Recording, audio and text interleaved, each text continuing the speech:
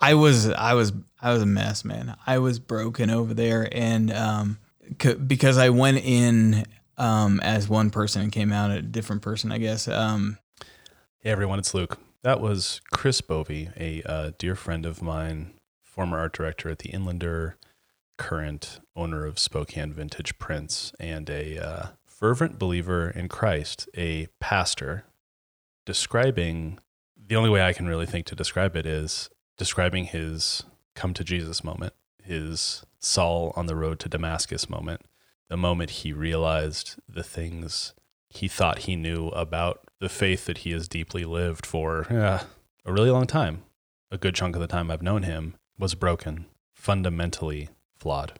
I had always said that ministry was going to be done in the smoking section. And it sounds cliche. It sounds like something trendy to say. And then I was looking around at all the people that I was trained to hate, and then all of a sudden I see a cardboard sign sitting on the side, and it says smoking section, and that was it. I just lost it, and I just sat there and bawled on the sidewalk of like this entire group, like everybody here, who had been pushed to the fringes, pushed to the outskirts. This is who Jesus came for, you know. Chris's trip wasn't to Damascus. It was to CHOP with his friend and now podcast collaborator, Bryce Noose. Bryce had known Chris as a pastor and had actually attended one of his sermons, or a couple of his sermons, and decided to reach out to Chris after the murder of George Floyd because Bryce was also struggling and thought, if anybody in my sort of faith life knows what this feels like, it might be this guy, Chris. And so in some ways, this episode is kind of a sequel to the conversation I had with Sean Vestal about white people having hard conversations with each other about racism and other bigotry in the wake of not the first and certainly not the last murder of a black man in America. And in another really important way, it's a completely new thing for me personally. Faith is a topic I've avoided for most of my life and certainly haven't broached yet on Range because it's maybe a little too close to home. It deals with some stuff that triggers not diagnosed trauma, but shit that feels pretty close to trauma to me.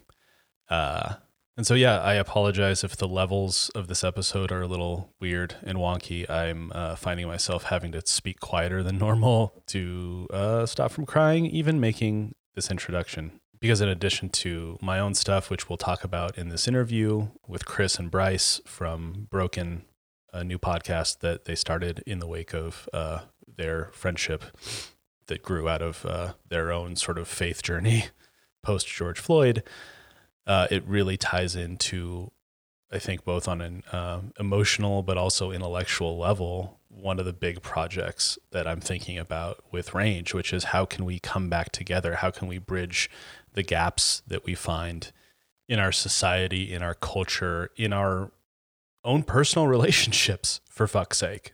Sorry, Mom.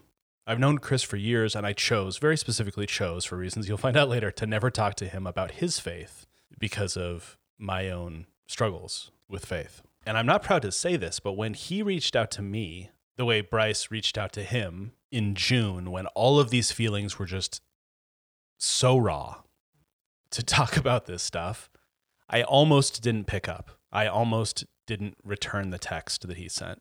Even the thought brings me a lot of shame, to be completely honest. But we did talk, and the way his heart had opened up was a tremendous relief to me because, well, I'll just quote myself here from the interview. You know, and if we want to sort of like change people's minds and change their hearts, like how do you even go about doing that? So that was part of the relief I was feeling in that day. That throat clearing was me trying not to cry into a microphone. We're staring down the barrel of a nation that is only ever more polarized, it seems. It's getting worse and worse and worse and worse, to the point that it feels like there might be a schism. And I'm not trying to be alarmist. It just feels like the center cannot hold, to quote an overquoted poem. So to see an example of a coming back together so close to my life with a person who is so close to me was really powerful. And I didn't have anything to do with it, obviously. And I'm not trying to give myself credit for anything. If anything, it's Chris and Bryce that deserve all the credit for really challenging, like probably the most fundamental beliefs they have, right? And I think you can hear it in Chris's voice, and you'll hear it in Bryce's voice later.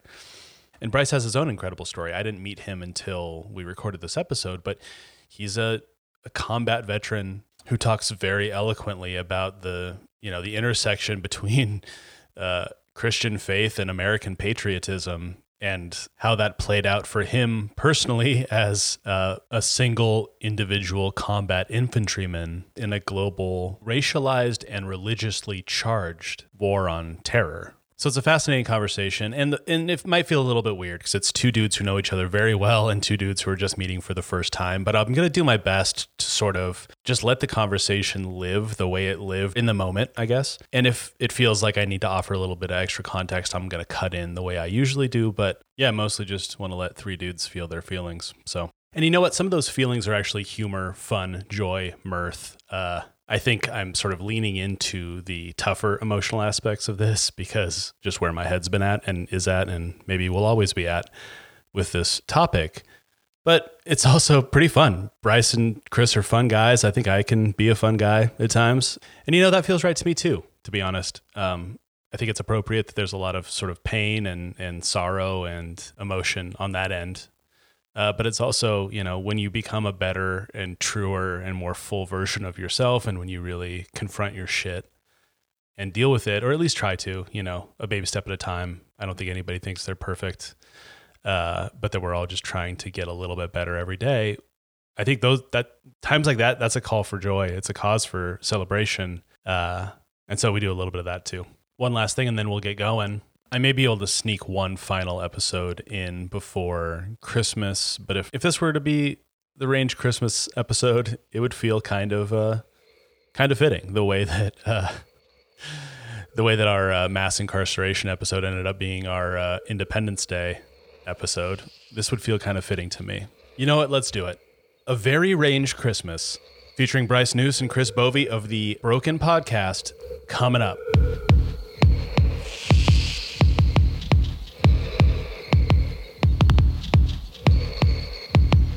I'm Luke Baumgarten, and this is Range.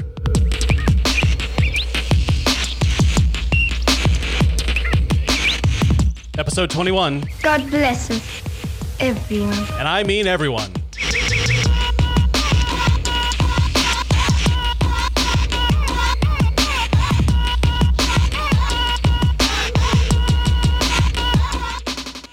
All right, well, thanks for coming, guys. This is Range, I think, episode 20. 21, but who's counting? We got Chris Bovey and Bryce Noose of the Broken Podcast. Hello. Howdy. Chris is big timing me on his phone right now. So, dude, I'm looking at the roadmap here. What we're talking about. So Chris and I have known each other for a very long time. We used to work together at the Inlander. He was the art director. He is now, in addition to the podcast, you do the Spokane Vintage Prints, which I'm sure people know and love. I don't even know how to start this, I guess. So maybe we could just start by you guys tell me a little bit about Broken, the podcast. How did your friend describe it? We are unconventional evangelical. No, tackling invisible. Oh, tackling, what is it? Wrestling invisible giants. Elephants. Or elephants. Yeah, that's what it was. Elephants. Wrestling invisible elephants. Yeah. We try to just take on like major, huge topics that no one wants to talk about. Like it's on the tip of everyone's tongue, all the churchgoers, all the evangelicals, and try to at least approach them with a grain of salt and a lot of humility and honesty, and just come to the table and say, we don't have it figured out, but let's at least talk about it, So you want to chime in? No, that's pretty good. That's better than I would have put it. So. In the spirit of humility and honesty, I think this conversation, what is now going to be episode 20 of Range, started for me anyways when you texted me, Chris, a couple days after George Floyd. Yeah. And obviously, we all know what happened then. But what was going on with me was I was starting to have, let's say, spirited discussions with people. And not just online. These were real conversations with real people I love. About, Trumpism and stuff like that. My favorite. Love it. And I had just had one of those. And then out of the blue, Chris sends me a text that's like, hey, can I talk to you for a second about George Floyd or something to that effect? It was something like that. You're like, oh man. But I know it. Well, go ahead. I mean, you were kind of hesitant and reluctant to talk, right? Am I wrong? I don't want to put words in your mouth. No, you're not wrong. I literally got that text and I took a deep breath and I was like, is my relationship with Chris Bovey going to irrevocably change? Right. Because, and this is where we're going to get, maybe get a little bit raw here today in general. Like, I think of you as like a really close friend. We've worked together for years and you didn't hate me, which is amazing and kind of rare. You had a job? All right. I knew that you had sort of gone on a faith journey at the Inlander and, but we never really talked about it. I think the extent of it was like, hey, I'm starting to be a youth pastor now or something like this. And this is years ago. Right. And that was it, because like the way that I've sort of come in and out of my sort of relationship with people in the church, like I grew up in the evangelical church, had a pretty traumatic experience there. And so the way that I sort of have dealt with it in the past is just by not really talking about it. And when I think that one of my friends that's super healthy, might be in the same sort of church that I grew up in, I was just like, okay, cool. I'm not going to talk to Chris about this because. And we never had one discussion about faith. I don't think so. Ever. No, not at all. And so when I get this text, I was like, I got a couple decisions to make here. I could just like ignore it or pretend like I didn't see it or say I'm really busy or whatever, or I'm going to have a conversation. And I don't know Chris's perspective on any of this stuff. And then my biases were sort of kicking in, and I was thinking to myself, like, what if he pulls a like, what's the big deal? You know what I mean? Or like that guy seemed like he was asking for it. But again, like that was where I was just like, okay, I was standing up in my attic and I just like took a deep breath and I think I just gave you a call. And so what was on your mind? What caused you to reach out to me? And I don't know what came out of it. I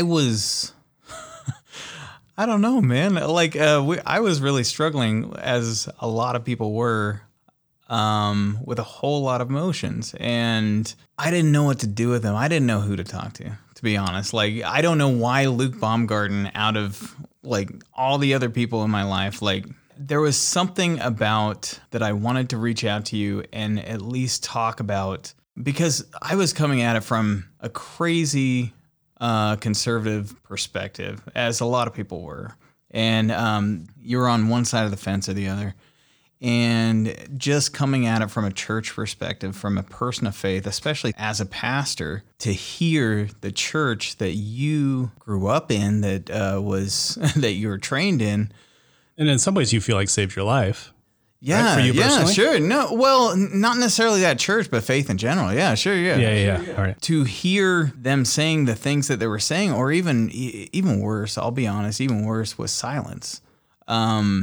I didn't know what to do with that. I didn't know what to do with those emotions and that feeling of, I know that this is wrong. I know what Scripture says, and I know, and I didn't know what to do with that. So I at least had to reach out to you and start a conversation, at least. Like, I didn't know where it was going to go. I didn't know if you're going to tell me to F off or whatever, But then, and that led to us meeting. That led to us talking. I mean, we talked for a long time out on the phone, but. Well, in that day, I mean, I got to tell you, I don't know if you had the same experience, but I cried on the phone that day. Same. Mostly Likewise. with relief, because and not even just relief that I get to keep my friend Chris, but like with relief that like, oh, there is a like a bridge too far for, a community of people, and there's maybe a way to sort of like cross whatever gaps we have. Because when I sort of fell out of the church that I grew up in because there was no place for me in it.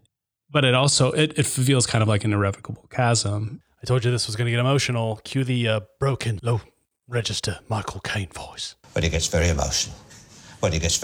Indeed. And I've been thinking a lot about, and part of the reason this podcast started, let's take faith out of it. Let's also just, we could talk about political traditions. Like, is this becoming an unbridgeable gap or chasm, And if we want to sort of like change people's minds and change their hearts, like how do you even go about doing that? So, and to be clear here, I'm not talking necessarily about like the people who have been benefiting from the oppression that we're talking about, or even the people at the heads of these churches.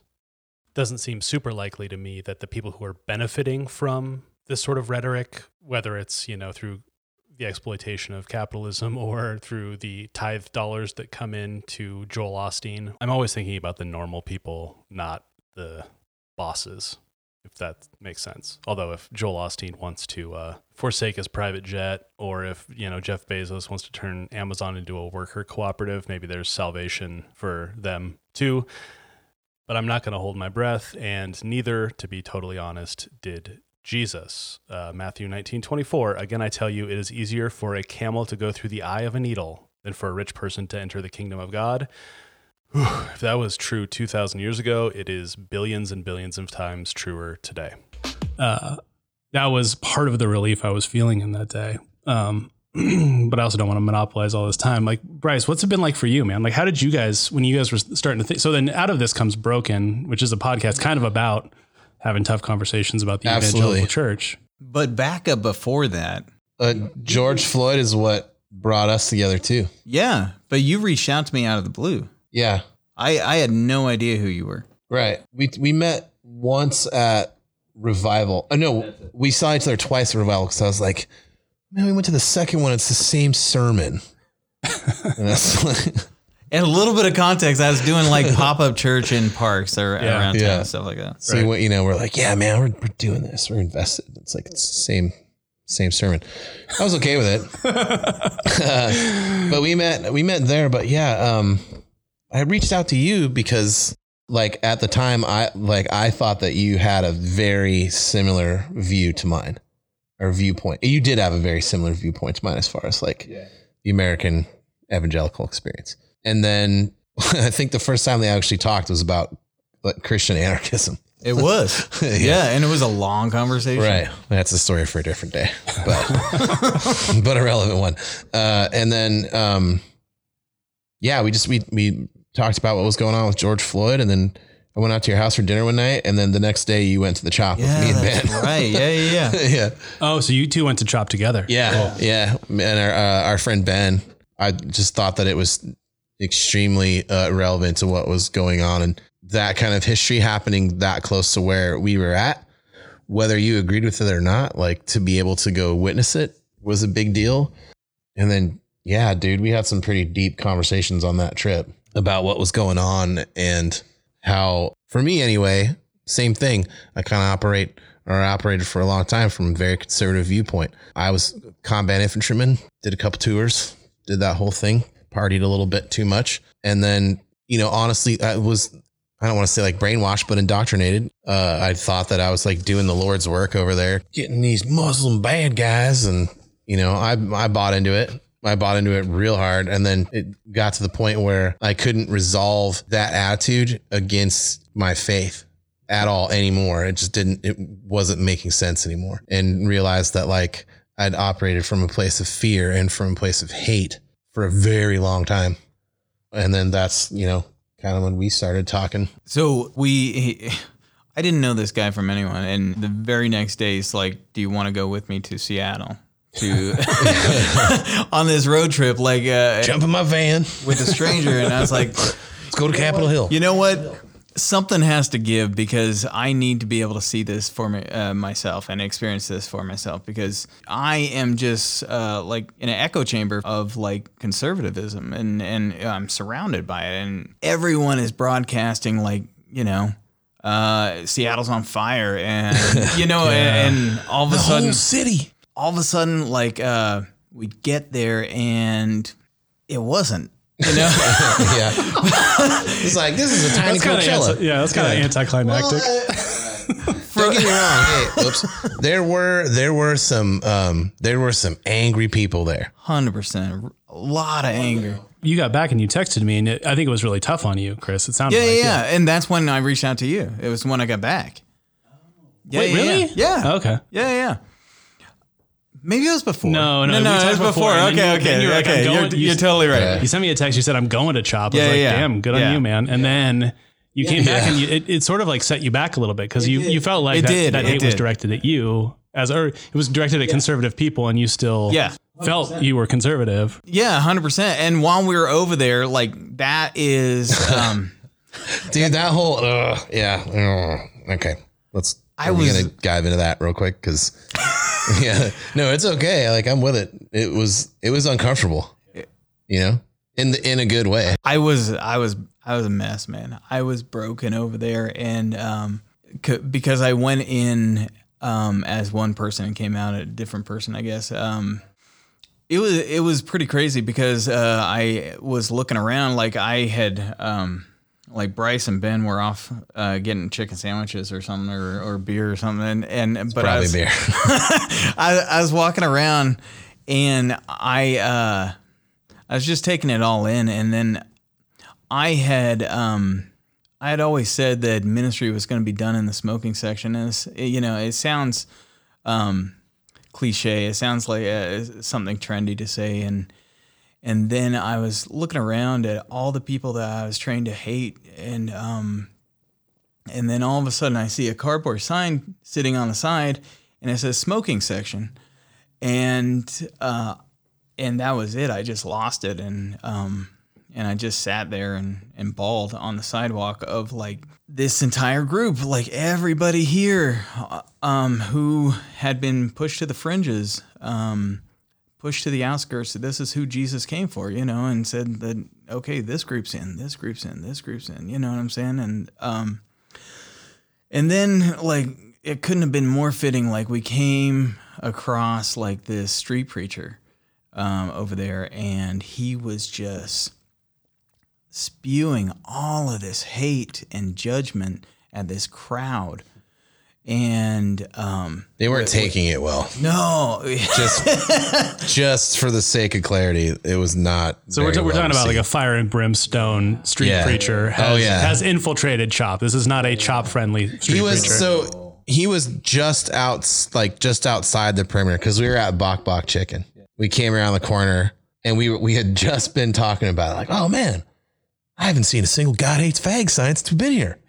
Where are all these guys at? And then he come around the corner like, whoa, and I right there, and I said his name. I was like, hey, because we know the guy, and he like, why are you here? Kind of a thing, because we're 4 hours away from home. This is a Spokane street preacher. Yeah. Who was over in CHOP. Wow. Before I forget, he was in front of HOC yesterday too, so we'll talk about that later. It was, and later he got punched out too. Yeah, by the way. He got his ticket punched. Cleaned, yeah.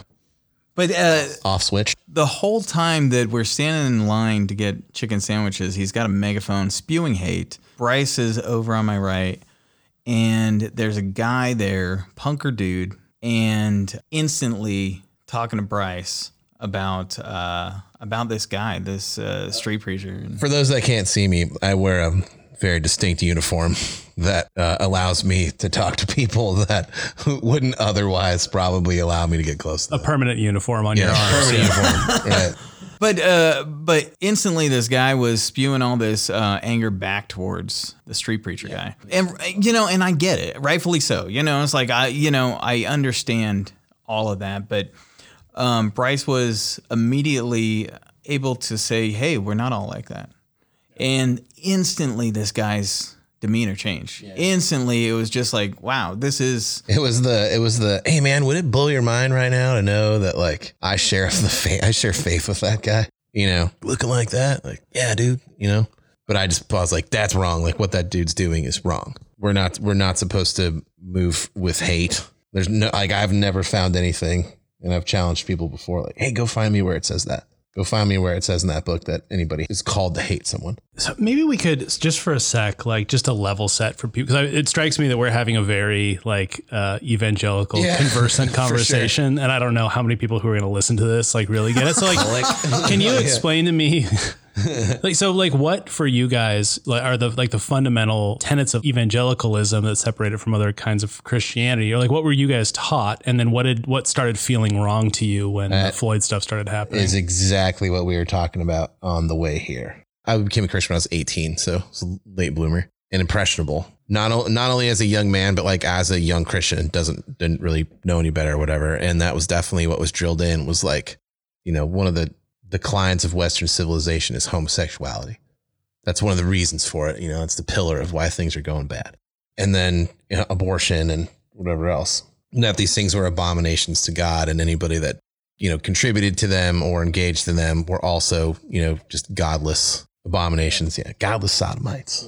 And that's, for a long time, like, all right, cool. Well, that's what it says, because I didn't know any better to like actually go pick the book up or talk to anybody else and, see how the other half lived. Right. As one matures in anything, you become a little bit more vested in what you're doing. So you start reading about it. Hey, you know what, man, I want to be a better golfer. I'm going to pick this book up. Same idea. Then you go hit some balls. And that's where it all comes to. Is I was sick of sitting on my hands in a pew and not putting my faith into action and hearing the same thing over and over again. And then George Floyd goes down. Well, first it was coronavirus and then George Floyd. And seeing how the church that I was going to reacted to both of those, which, spoiler alert, the wrong way. Yeah.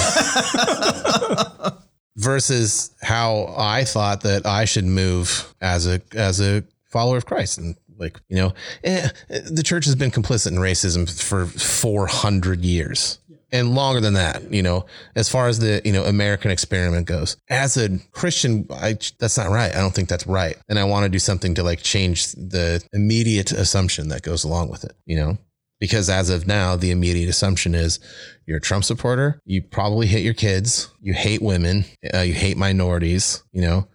And you're definitely a Republican. Like there's no two ways about that. You're a conservative. There's a reason why that stereotype has become an archetype, is because people fill that role. Like a lot of people fill that role. And I didn't want to do it anymore. As childish and I'm taking my toys and going home kind of idea. Like, but that's what it came to. Like, that's not me. That's not who I'm called to be. It's exhausting. It wears on you. Yeah. Imposter's disease. Imposter's disease? Yeah. Imposter's disease. I'm sitting in the pew and I'm listening to like this hate and vitriol, not only from the pulpit, but from the parishioners. And you're like, yeah, man, that's I don't know what to do with it, And it's like, oh, okay, time to go. And we were talking about like just how God changes over the years. There was a time when God hated interracial marriage here in America. Vehemently. Do you know what I'm saying? Yeah.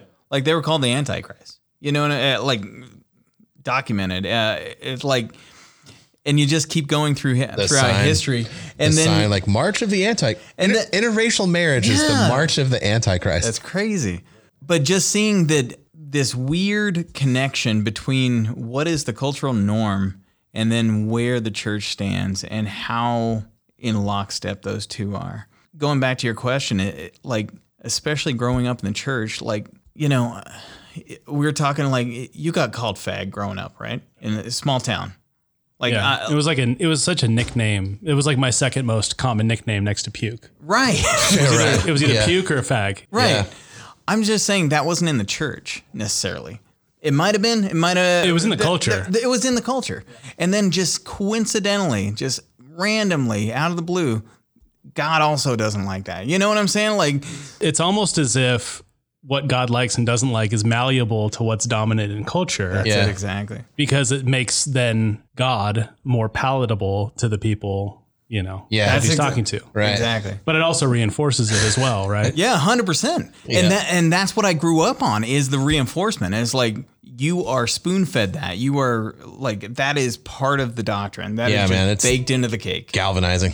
Well, so this is my experience was one of the things that kind of broke it for me. And I'll admit I'm so young that I remember these only in fragments. I was young enough that I thought I was going to hell by the time I was like younger than 7, because, and this is the weird thing about the church that I went to. I don't think my church it was definitely evangelical. It was not as wild, like Pentecostal fire and brimstone as a lot of other evangelical churches. So like there are people with horror stories about their actual pastor that I don't think I have. But it was super charismatic. People were constantly speaking in tongues. Well, and then you would see like some of the same people that were speaking the loudest in tongues, then like gossiping or whatever in the halls, and so like, I think kids have a really finely recognize tuned them in the liquor store sense Wait a of minute. like a really finely tuned sense of hypocrisy. And I was like, why is that lady who was speaking in tongues now like talking shit about my mom's friend or whatever? And then like some random missionary, I don't know if your guys' church was like this, but it's like there was this constant circuit of missionaries coming in saying, hey, I'm trying to convert the heathens in Russia or in China or in, wherever. And one of those guys said something to the effect of, the only unforgivable sin is questioning God's existence. And I was like a precocious 6, 7-year-old kid. I'd had the thought, like, what if this is all fake? And all of a sudden I felt like I must be going to hell and there's nothing I can do. Here's the part of the story I sometimes have to unpack for people who either didn't grow up in the church at all or didn't grow up in like this specific biblical literalist, young earth evangelicalism that I did. The idea is that the word of God, the Bible, is literal and unerring, meaning that what's in the Bible is what is meant to be in the Bible. It was put there by God. It was not put there by man. And it is timeless. It is unalterable. And it is the unalloyed word of God. And one of the first things you learn about God, both in a positive and in a negative way, is that everything God does is intentional and God never makes mistakes. That's in a good or a bad way. So like your mom or dad or somebody would say, hey, this might be hard right now, but God doesn't make mistakes. You might be going through a hard time, but God does not make mistakes, right? So these trials that are put before you are meant to make you stronger, or there's some reason that we don't know because we're mere mortals that God means for this to be this way for you in your specific life. But then the word of God itself is, it's perfect. And it's been, in the beginning was the word, and the word was with God, and the word was God, is the first verse of the book of John, one of the Gospels, one of the most important books of the New Testament, one of the most important books of the Christian Bible. So like this Bible, this book of laws, this book of the way the world works has been there since the beginning. It has never changed. It's there with God. It is God. And it's through God that you get access to heaven. This is Romans 3:23. For all have sinned and fallen short of the glory of God and are justified freely by his grace through the redemption that is in Jesus Christ. So we are all broken, sinful creatures, and the only path to heaven, the only path to, eternal salvation, redemption is through the word made flesh, Jesus Christ, right? And again, now that I'm a nearly 40-year-old man and I've gotten that good book learning and I went to, a Jesuit college, I literally, as a 18-year-old man-child in my first religion class at Gonzaga University, I was introduced to the idea of biblical interpretation. The idea that actually these individual books were written by different people at different times to talk to different, Corinthians was for the people of Corinth. Philippians was for the people of Philippi? That doesn't sound wrong, but it also doesn't sound right. Anyway. But that wasn't the tradition I grew up in. The tradition I grew up in was that these were all written by God. And if it seems like there are some contradictory segments, that's just because you don't understand the manifest will of God, so you got to pray on it. Or look to your spiritual leader, look to your pastor, look to anybody that sits behind that pulpit, including these random itinerant preachers and missionaries. And it's okay that we've all fallen short of the glory of God. This is one of the cooler parts of Christianity. Is if you repent honestly, then you get to go to heaven. Like no matter how much bad shit you've done throughout your life, if at some point you repent and you live a better life, commit to righteousness, commit to living morally and justly, then you can be saved. Except this one frickin' verse, and I'm going to pull it up, and I'm going to be honest, I don't even know if this is the exact verse this person was referencing. This is Matthew 12:31. All manner of sin and blasphemy shall be forgiven unto men, but the blasphemy against the Holy Ghost shall not be forgiven unto men. And whosoever speaketh a word against the Son of Man, it shall be forgiven him. But whosoever speaketh against the Holy Ghost, it shall not be forgiven him, neither in this world, neither in the world to come. So for some reason, again, Matthew, this is gospel, this is Jesus talking, ostensibly. Jesus is like, yeah, talk shit about me if you want to, but never say an ill word about the Holy Ghost. Never. And then this preacher, whoever he was, interpreted that to mean that if you sort of question the Spirit, the Holy Ghost, the, God's divine essence, part of the Trinity, then that's the only unforgivable sin. And to this day, I don't know if that is a common interpretation of that biblical verse or not. But as a, 6, 7-year-old kid, however old I was, 8, the time in life where you're like forming your moral core, you're thinking very black and white. Kids that age don't really have the ability to think super abstractly or hold sort of conflicting ideas in their head. It's right or wrong. Who's been raised to believe since, his earliest lessons that the Bible is to be taken literally, word for word at all times, that whoever's in front of that pulpit is basically the voice of God in that moment. To hear that person say, there's only one unforgivable sin, and it's this thing you've already done, sorry, kid, was absolutely devastating for me.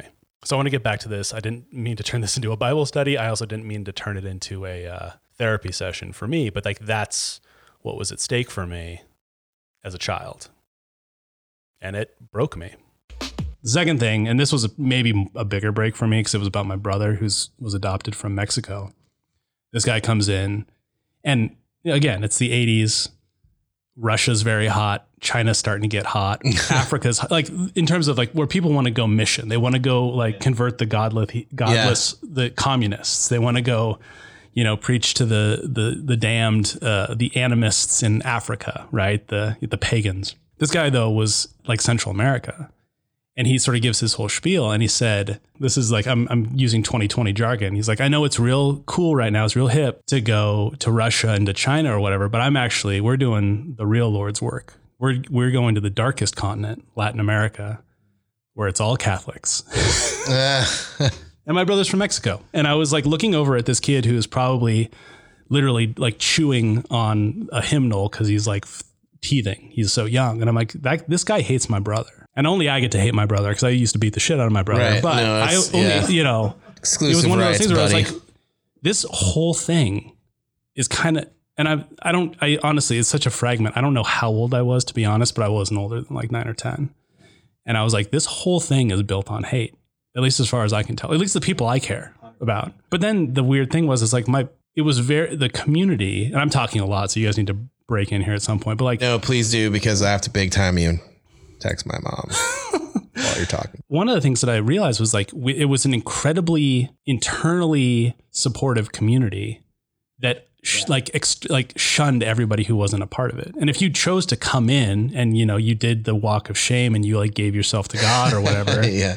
and you repented in front of everybody, then we could accept you into the community. But they never went out. As far as I could tell, they weren't doing like, turkey drive stuff. They weren't doing, and they certainly weren't doing what you guys have started doing. Most churches downtown. don't. Yeah. Like that, definitely me being critical, but most churches don't. There's not, So that's level setting where I'm at, both for you guys and for the listener. But like, what I'm trying to figure out though, as I sort of come back around to what we've been talking about. And for me, it's as much about like religious folks as just like rural folks, the people I grew up with in Chattaroy. It's like, Briefly here, if it seems like I am equating rural folks, country folks with religiously conservative Christian folks, I am. And yes, that's kind of an oversimplification, but it's also, in my experience, true.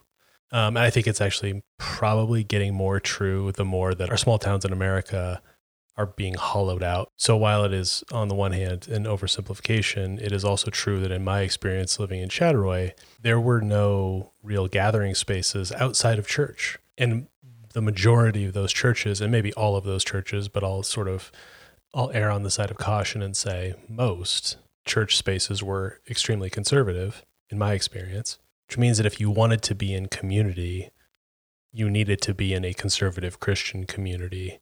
And if you weren't in a conservative Christian community, there's a pretty good chance you weren't in any community at all. There was a school community, but that's around your kids. What if you don't have kids, right? So rural America is something I really want to start thinking about on this podcast. And this is maybe one sort of wedge into it. But like, how can you create a progressive politics, a left politics in a place where your only gathering places are conservative? And, there's a chicken egg question of, are all the churches conservative because all the people are conservative? Or are all the people conservative because all the churches, all the gathering spaces, all the community spaces are conservative?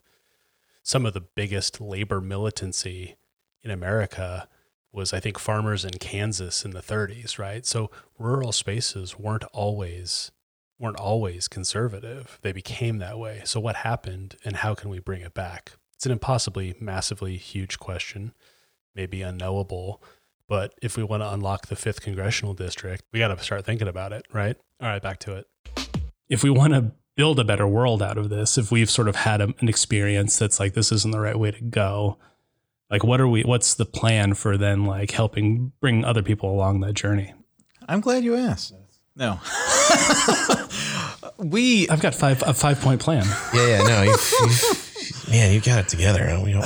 Dude, like I didn't come prepared for this at all.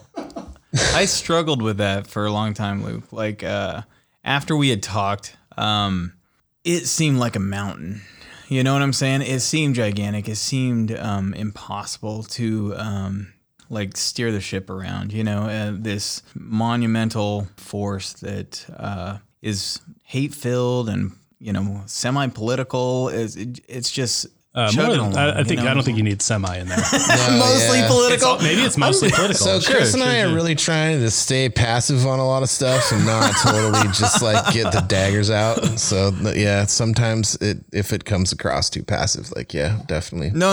You're also, I mean, 100%. this is the thing that's so Totally fascinating is like, cause you're still trying to communicate with folks in that world. Yeah, right? absolutely. So you can't, Trying, yeah. you have to talk. Yeah, trying. But so there was a point where I was just like, you know, screw it, man. Like there is no way. Like most everybody has had your experience, Luke, like growing up in the church, and if they got burned, they walked away from it. You know what I'm saying? Like has flipped a middle finger to it and like totally written them off and, you know, put them in a category in their head. And I was almost there. Of just like this organization that claims to be love and peace and tolerance is exactly the opposite in disguise. And what are we going to do? Like, what are we going to do as believers? Do you preach against it? Do you like Facebook against it? Do you rally against it? What do you do? Like, as far as believers? And honestly, like Bryce and I came to the same conclusion at the same time of like Posting on Facebook. Yeah. that's all we did. That's pretty much it. We just jumped into a different echo chamber. Like We're gonna have to. it's way more fun over here. We're gonna have to do the hard work, like on the ground of one by one of having a actual conversation with people, one on one, and actually being the hands and feet of Jesus. And we're like, can I skip ahead to what we're doing now, or It's good. we were just we were done with the church that we were at, kind of like Bryce, and You're talking about you and your wife, Liz. yeah, and our family, we were just worshiping together, and we were actually reading the Bible.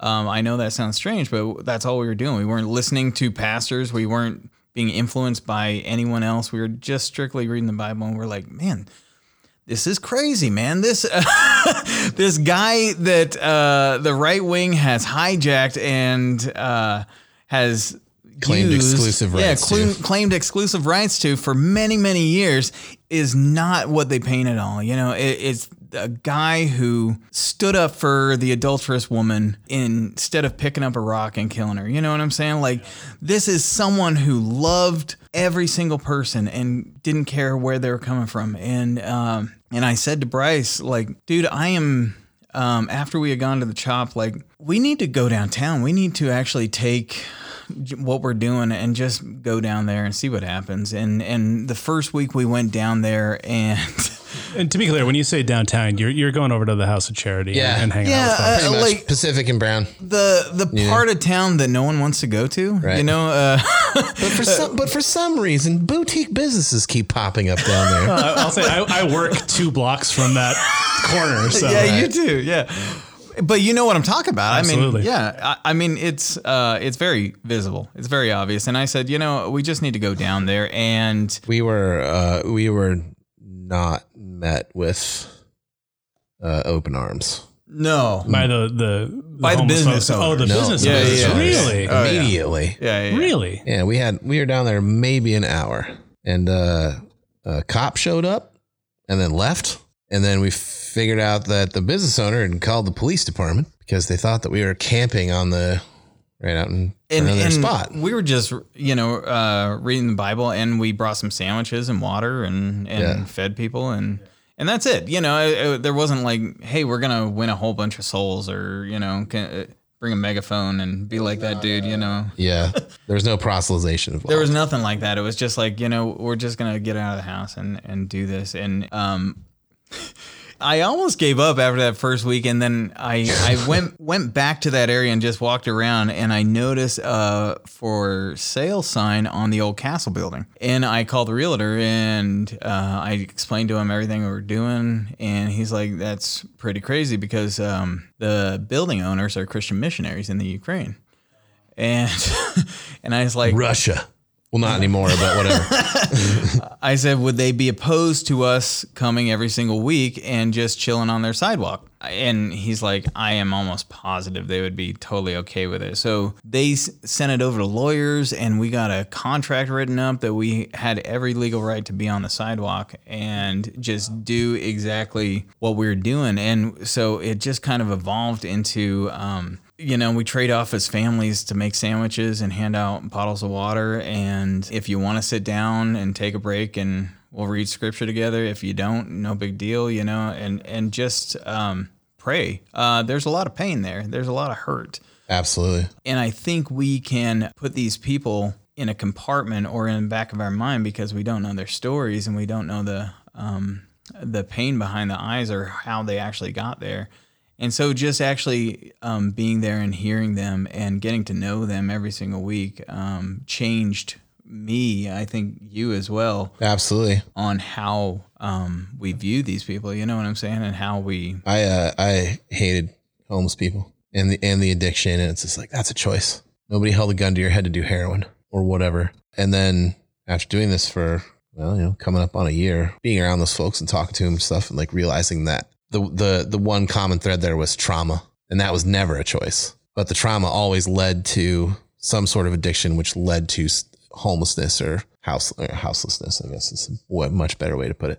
But yeah, like the trauma was never a choice. It's like no one ever held a gun to your head to do heroin. And you think like, man, somebody might have actually held a gun to somebody's head at some point, or beat the shit out of them. Especially when they were women, a kid, man. Like that's, I've heard story after story about how a good friend of ours has come a couple of times. I'll introduce you next time she goes up. She was like literally, strung out on dope and turned out. And that's how she got into prostitution. It's like, oh, now she's a heroin addict.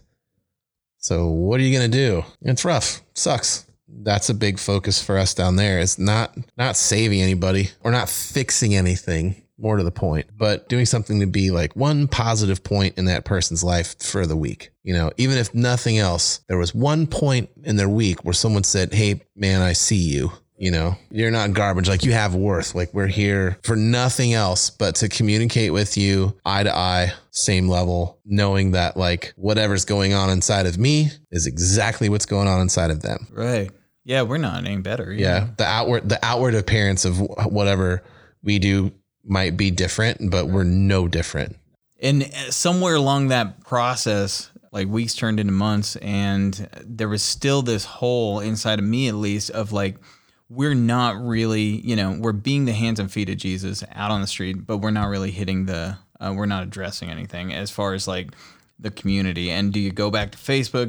What do you do there? Do you start a church and start preaching sermons and blah, blah, blah? And then I said to Bryce, like, dude, let's just start recording conversations. Let's just have like that conversation that we had. If you just record that and put that on air and just put it out there, and let's tackle these huge elephants, these huge invisible elephants of like hypocrisy in the church, of homosexuality. Like, where does that fit in? Like, what else? What else did we? Patriotism. That was the big one. That was good. huge. That was a good episode.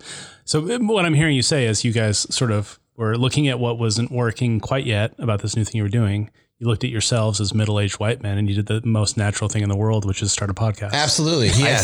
That's what I said to him. I'm like, dude, the world is missing more podcasts. Yeah. We need to make another one. But like there is nothing natural, honestly. We should do it in our truck. We should with the front facing camera on. Like there's just yell into your iPhone right. for 15 minutes. I had a couple of friends that were like, as soon as I saw it, I'm like, oh, great. Two white guys talking. Kristen. Yeah, she did. She's a little bummed. She's like, really? And then she listened to it. She's like, oh, hold on. You're going to make people angry with that. And well, I was just going to say, like, just from the few episodes we've done, there's been a lot of support, but it's from the non-Christians. Yeah. A lot of people it resonates with a lot of people as far as like, yeah, let's talk about how all Christians are hypocrites. You know what I'm saying? Like, let's have that conversation. I shouldn't say all, but that's broad brush, but Like, let's have the hypocrisy inside of the church conversation. Importantly, you guys are saying your faith was hypocritical as well. Yeah, at a absolutely. Point, right? And that's one of the things that I actually really liked about what you guys are doing. But also, it's like it's not that holier than thou vibe, which is honestly one of the more false things about so many of the church environments I've been in, where it's like, oh, we're all sinners. Well, I mean, the people in the room aren't sinners. We're saved. Right. We aren't sinners anymore. We're really. good. When we actually stepped back and looked at it as far as like, we're going to have these hard conversations and we don't really care who we piss off or what ties we break, it started resonating. People actually started coming to us and saying, hey, can we be a part of what you're doing on Sunday as well? You know, can we come down and can we meet up? Can we start having conversations? Because I have a very similar experience. Like, I have a lot of the same thoughts and things like that. So at least it has opened a door to more of those conversations. And that's what I was telling you. Like, when we go back to the mountain and we look at this huge, impossible thing, it's going to be one-on-one. It's going to be having hard conversations one at a time and at least being honest with each other and saying, you know, I'm no better. I don't have it figured out. You know what I'm saying? Like, none of us do. Which is why the current administration in Spokane needs to build that low barrier teen shelter. That has to happen in this city. There's my soapbox for your episode, Luke. Thanks. Because why? What are you guys seeing down there? Well, okay, so trauma's the root, man. And you know, you treat the root, not the leaves. You know, by the time the leaves are out, it's too late. So why wouldn't we want to, same thing, meet these kids where they live? And not fix the problem, because that's ambitious, but to at least address the problem while they're young enough and still impressionable, and like, hey, you know what? There is a better way. And I'm not talking faith wise or whatever, but like, help these kids out of trouble to begin with. Not when, like me, I'm 42 years old. I'm very set in my ways at this point. I believe people can change. Don't get me wrong, but I would much rather address my 15-year-old's problems when he's 15 instead of him trying to do it when he's 55. Well, you were just talking about how impressionable you were at 18. Right. Yeah. So, you know, and if impressionable in the sense of like providing some sort of positive outlook for these kids, or just being some sort of positive thing to plug into, you know, instead of trying to fix it generationally. You know, we have an opportunity right now in Spokane to make a generational impact with something like this. And there's money for it, and we're not there's doing money it for it, but we're going to light that money on fire in the name of politics and kick it off a cliff, you know? Randomly, when I was still at the Inlander, did a couple stories on teen homelessness, and I don't know how. Maybe it's because my face was always appearing in the paper for ridiculous photo shoots that Chris would send me out on. But and it was back at the old Inlander, which was close to the mall. So I was like at the food court one day, and this homeless kid comes up to me and he's like, "Hey, are you Luke Baumgarten?" I was like, "Yeah, what's going on?" And he's like, "I just want to let you know that like I'm kind of a leader in this little community of kids, and we just want a home. We want to feel like there's a place for us somewhere in the world." That's like all any of us really want. And, you know, and back to the thing you were saying about trauma, it's like whatever leads somebody to leave their home, right? When you're a teenager, that's a huge step. I would have never done that. I didn't like going to college, man. Like that was, I don't like scary. doing it now.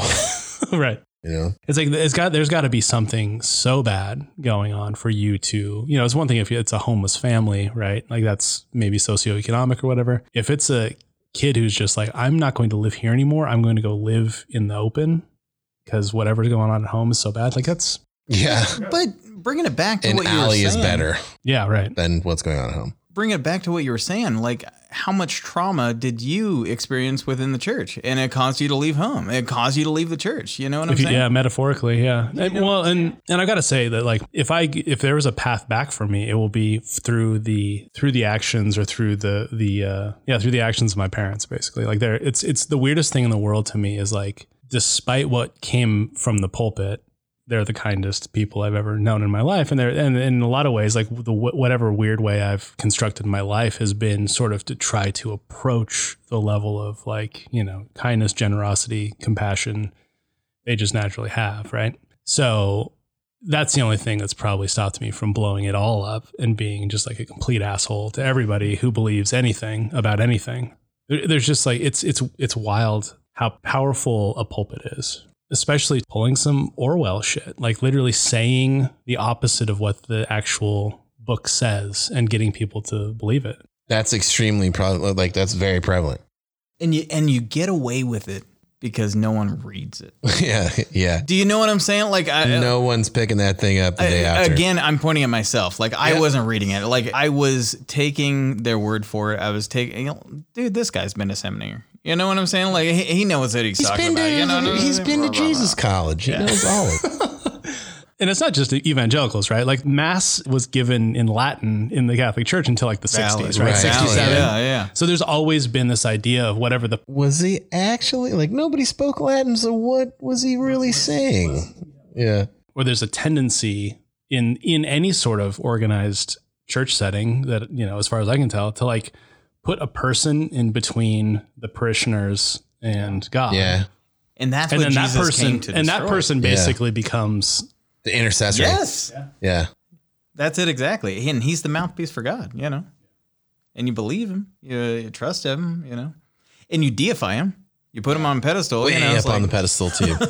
It's like all of a sudden, if it comes out that your pastor has been sleeping around or something like that, you know, there goes the church. You know what I'm saying? It's like, Yeah.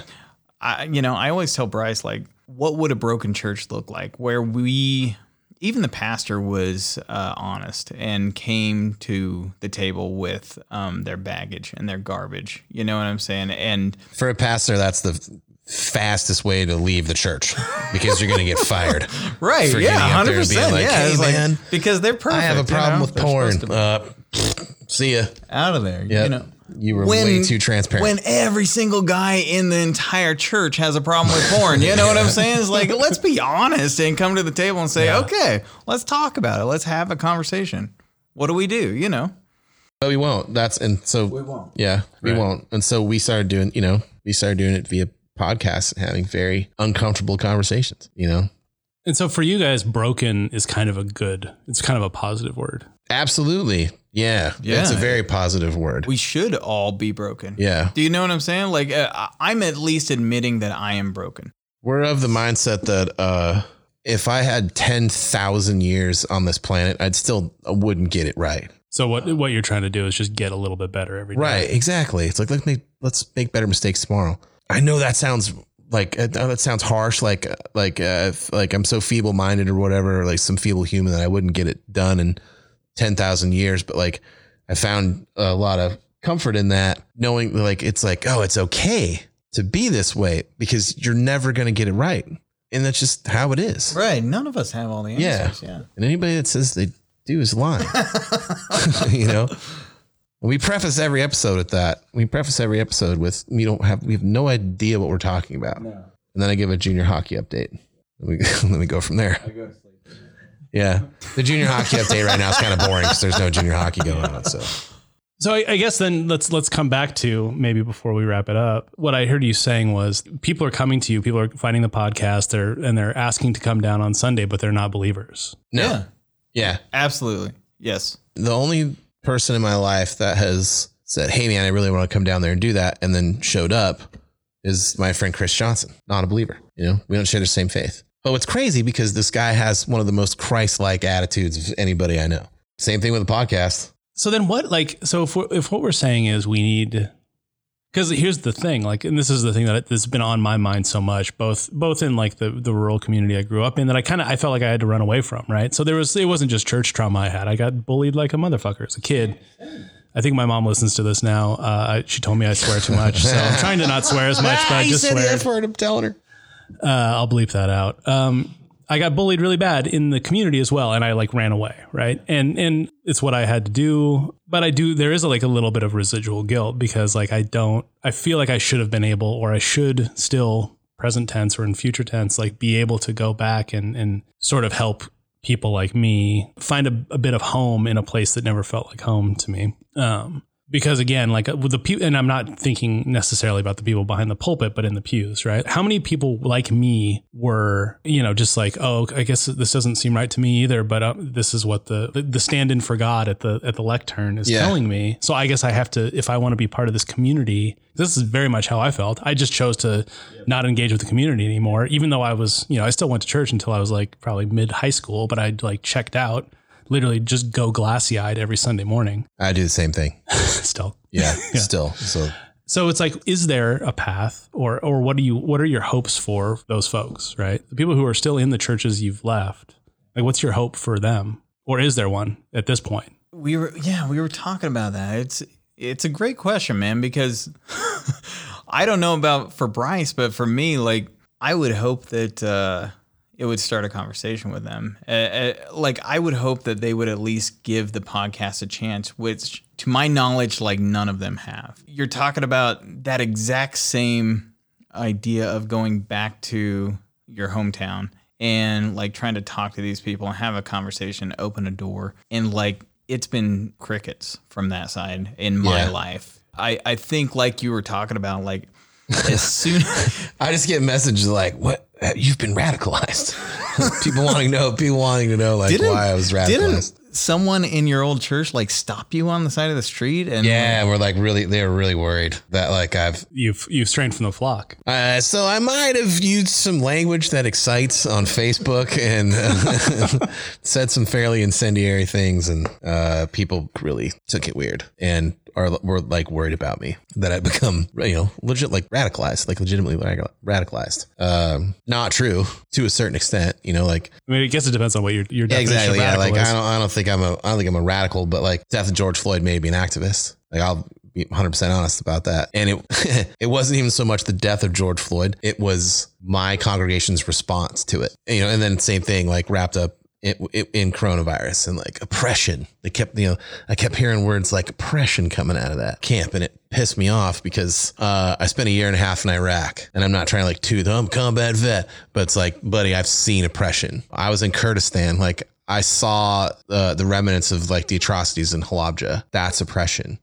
Bryce is talking about the chemical weapons attacks that Saddam Hussein unleashed on the Kurdish people, the rebels of Halabja, in 1988. After Ronald Reagan took Iraq off of the terrorism watch list, and a bunch of Western nations, and not even Western nations, Eastern nations, Singapore, West Germany, sold them chemical weapons precursors. Halabja was actually used as one of the justifications or proofs that Saddam Hussein had weapons of mass destruction, which of course we now know he didn't, but nonetheless, a horrific war crime that was enabled by U.S. foreign policy in 1988 then became a justification for a foreign intervention that the U.S. really, really wanted to do in 2003, paving the way for the forever war we still find ourselves in the Middle East. Seeing what the Ba'ath Party does to Kurds, or did to Kurds, when we turned our back on, Kurdish Syrians, that's oppression. Not, I got to wear this mask. And then, the next hot button issue was he should have just complied. So he deserved to die over a counterfeit bill that we'll never know if he actually knew he had it. I don't know. To answer your question, like, we're trying really, really hard to go back to your hometown, to go back to the hometown, so to speak, and reach out to them and say, at least let's talk. Let's sit down and let's actually talk. You know what I'm saying? Like, for some reason, once you're excommunicated, you're apostate. As soon as you stop, like he was talking about, you stop marching in lockstep with the talking points, like all of a sudden, and you actually start reading scripture and quoting scripture, and it says, hey, wait a second, we should love each other. You know what I'm saying? Immediately.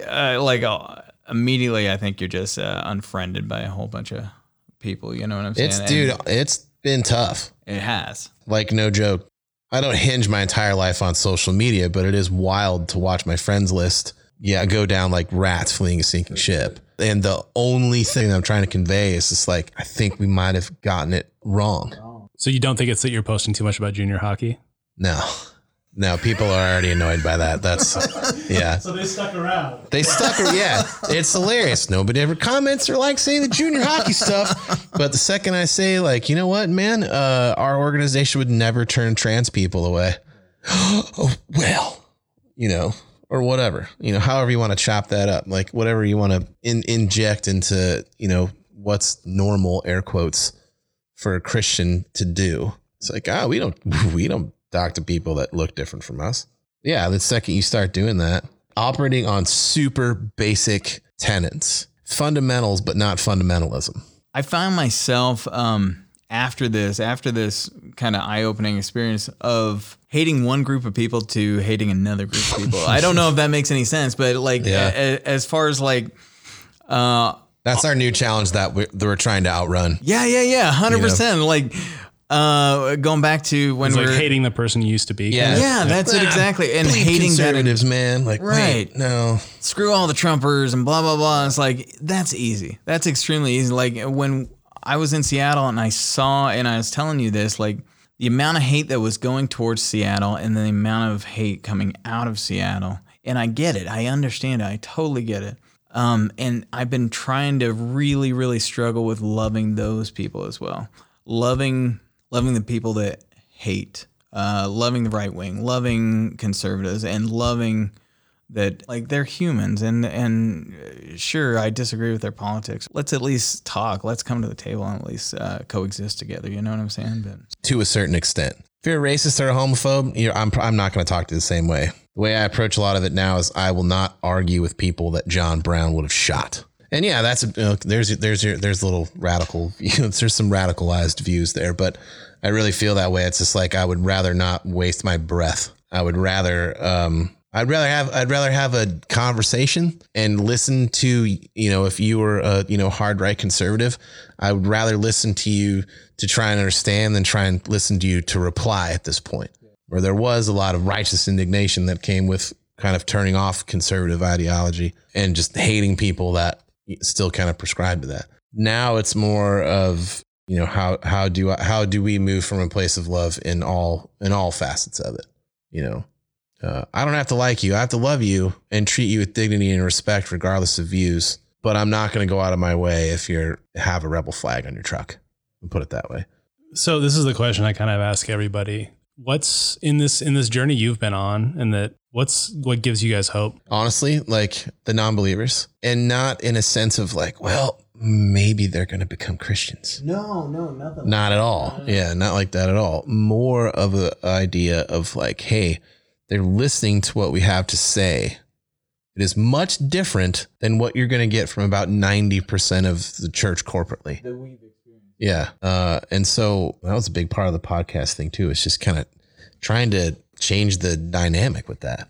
It's like, we're not all zealots. We don't all hate everybody. Like as a believer, I don't think that it should be a political thing. It shouldn't, like empathy and compassion and stuff like that shouldn't have some sort of partisan attachment to it. It should just be what you do as a decent human being. Yeah, so I wouldn't even use the label non-believers. The people responding to this and saying, you know what? Don't have the same faith as us. Yeah, don't have the same faith as us. Not non-believers. Yeah.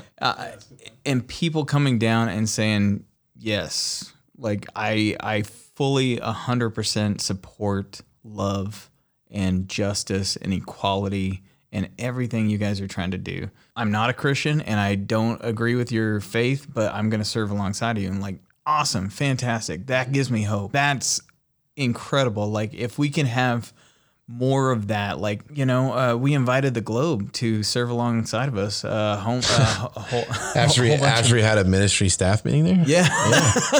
Like, and they seem responsive. Like we want to be able to have those kind of moments where we're able to, share in humanity together and say, you know what, we're all in this together. And like I said, we're all jacked up, and no one's got it figured out. So that gives me a lot of hope, man, because it makes the mountain smaller. You know what I'm saying? Like I'm never going to try and change someone's mind by what I say. No, that's what you're talking about, the echo chamber thing. Like how do you keep from going from one echo chamber to another? It's like you stop talking. And you start living out your life in a way that you think it should be lived and show people instead of telling people what you think. I don't post about what we do downtown. I don't take pictures of it. I don't share stories on the internet. If people ask me about what I'm doing, I'll tell them, and I've offered it up to a few people like what we're doing. But as a general rule, I don't want you to read about it. I want you to come and see it and participate in it. Exactly. Absolutely. And to keep the motivation, not like, at least I'm not that guy. So what about you? Is it same thing with you for the hope, or absolutely. What gives you hope? Yeah. I have a very close friend who's pagan. You know, that's what he's identifies as. He listens every week. You know, you can, you know, I'm beating a dead horse, but you don't have to operate from a place of fear. You don't have to move from a place of fear and allow that to be the default, because it leads to hate, man. And, you know, the hate, and I don't know. It's hard to explain now. After like going to the first protest here in Spokane, like that changed me big time too. Not that I was anti Black Lives Matter or whatever, but like to go down there and realize, like, see how diverse the speaking group was there. I'm like, all right, okay. Yeah, this makes a lot of sense. That gives me massive hope. 15,000 people in Spokane showed up. That's huge, you know, especially here. The fundamentals without fundamentalism thing, that gives me hope, being able to talk to people about it, you know, just be like, okay, there's 3 basic tenets that I try and use.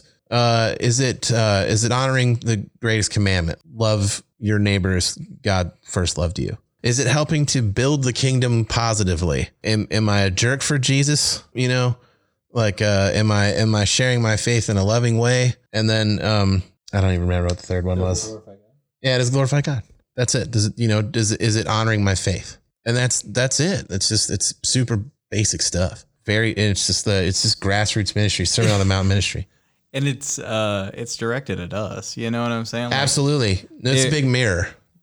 It should never, ever be outward. It should never be pointed at someone else. You know what I'm saying? Like, I think that's where we get wrong, where we've gone wrong over the years. What I believe, you should also believe. Colonize them. You know what I'm saying? Yeah. That's a big part of our ministry, man, is just like decolonizing. This is for me. You know what I'm saying? Like, this is my walk. So that's intense, man. This has been a really good conversation. Thank you guys so much for being here. For sure. This place is so much nicer than what we have. Yeah. Speak Studios. Yeah. Speak Studios. Shout out.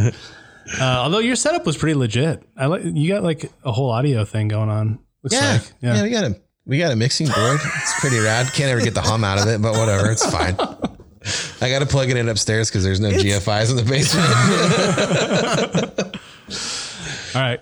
Chris Bovey, Bryce Noose. Right? Bryce Noose. Okay. Yeah. Of the Broken Podcast and of an unnamed, untalked about ministry at Brown and 12 West Pacific. 12 West Pacific. Sunday mornings. 11 a.m. Sunday mornings. If anybody wants to come down there, not even to serve, it's getting cold, man. You guys got blankets or coats or just coming down with stuff to give people. Yeah, stuff like that. Yeah. And maybe if there's somebody that kind of feels like you guys do, but are still in that church situation that we've been talking about, listen to the podcast. Absolutely. Or come down on Sunday. Start with the first one. First one. Yeah. If you want to listen to the Broken Podcast, definitely listen to it in order. In order. Okay. Yeah. Or come down on Sunday. I don't really care. Either way, whatever you want to do. There's been people that just show up and we just put them to work and they start serving, and it's awesome. Yeah, it's cool. Thank you guys so much. Yeah, thanks, man. Yeah. See ya. Thanks again so much to Bryce and Chris for coming on the show. If you want to hear more of that special sauce, you can listen to the Broken Podcast. I'll provide a link to it in the show notes. You can also head down to the corner of Pacific and Stevens? No, that's not right. Pacific and something, just a sec. Pacific and Division, if you want to go just feed some hungry people and definitely not proselytize or try to fix them or convert them to any particular religion. You just want to go help people. Head down there on Sundays. Now, near the end there, when you heard Bryce and Chris exclaim what a wonderful and beautiful studio we had just recorded in, no one from Speak Studios had paid them to say that. It's just a really, really nice, really safe, really clean, really easy to reach place where if you have a podcast or you want to start a podcast, you can do that. So check out Speak Studios. They help us record at least the interview portions of these episodes, and they're really great. We appreciate them. Okay, now lastly, for those of you who took pleasure in hearing me cry, first of all, shame on you. Second of all, another good way to get and then keep me emotional on the edge of tears at all times with gratitude this time would be for you to go over to rangemedia.co and become a member of this awesome podcast so that we can build a sustainable model, a sustainable community for progressive news and analysis for the Inland Northwest specifically. That's what we're working on here. And as fun as the podcast is, as cool as the newsletter is, I would like to be able to expand that into a more full-fledged news operation as soon as humanly possible. That means hiring freelancers, eventually hiring staffers. It means hiring people with technical capabilities to produce these things more efficiently than I currently do with my two meat fists. Ham hocks. Also hire somebody that has a command of the English language, because that's clearly not me. I think it's time to wrap this one up. Have a good week, everyone. Merry holidays.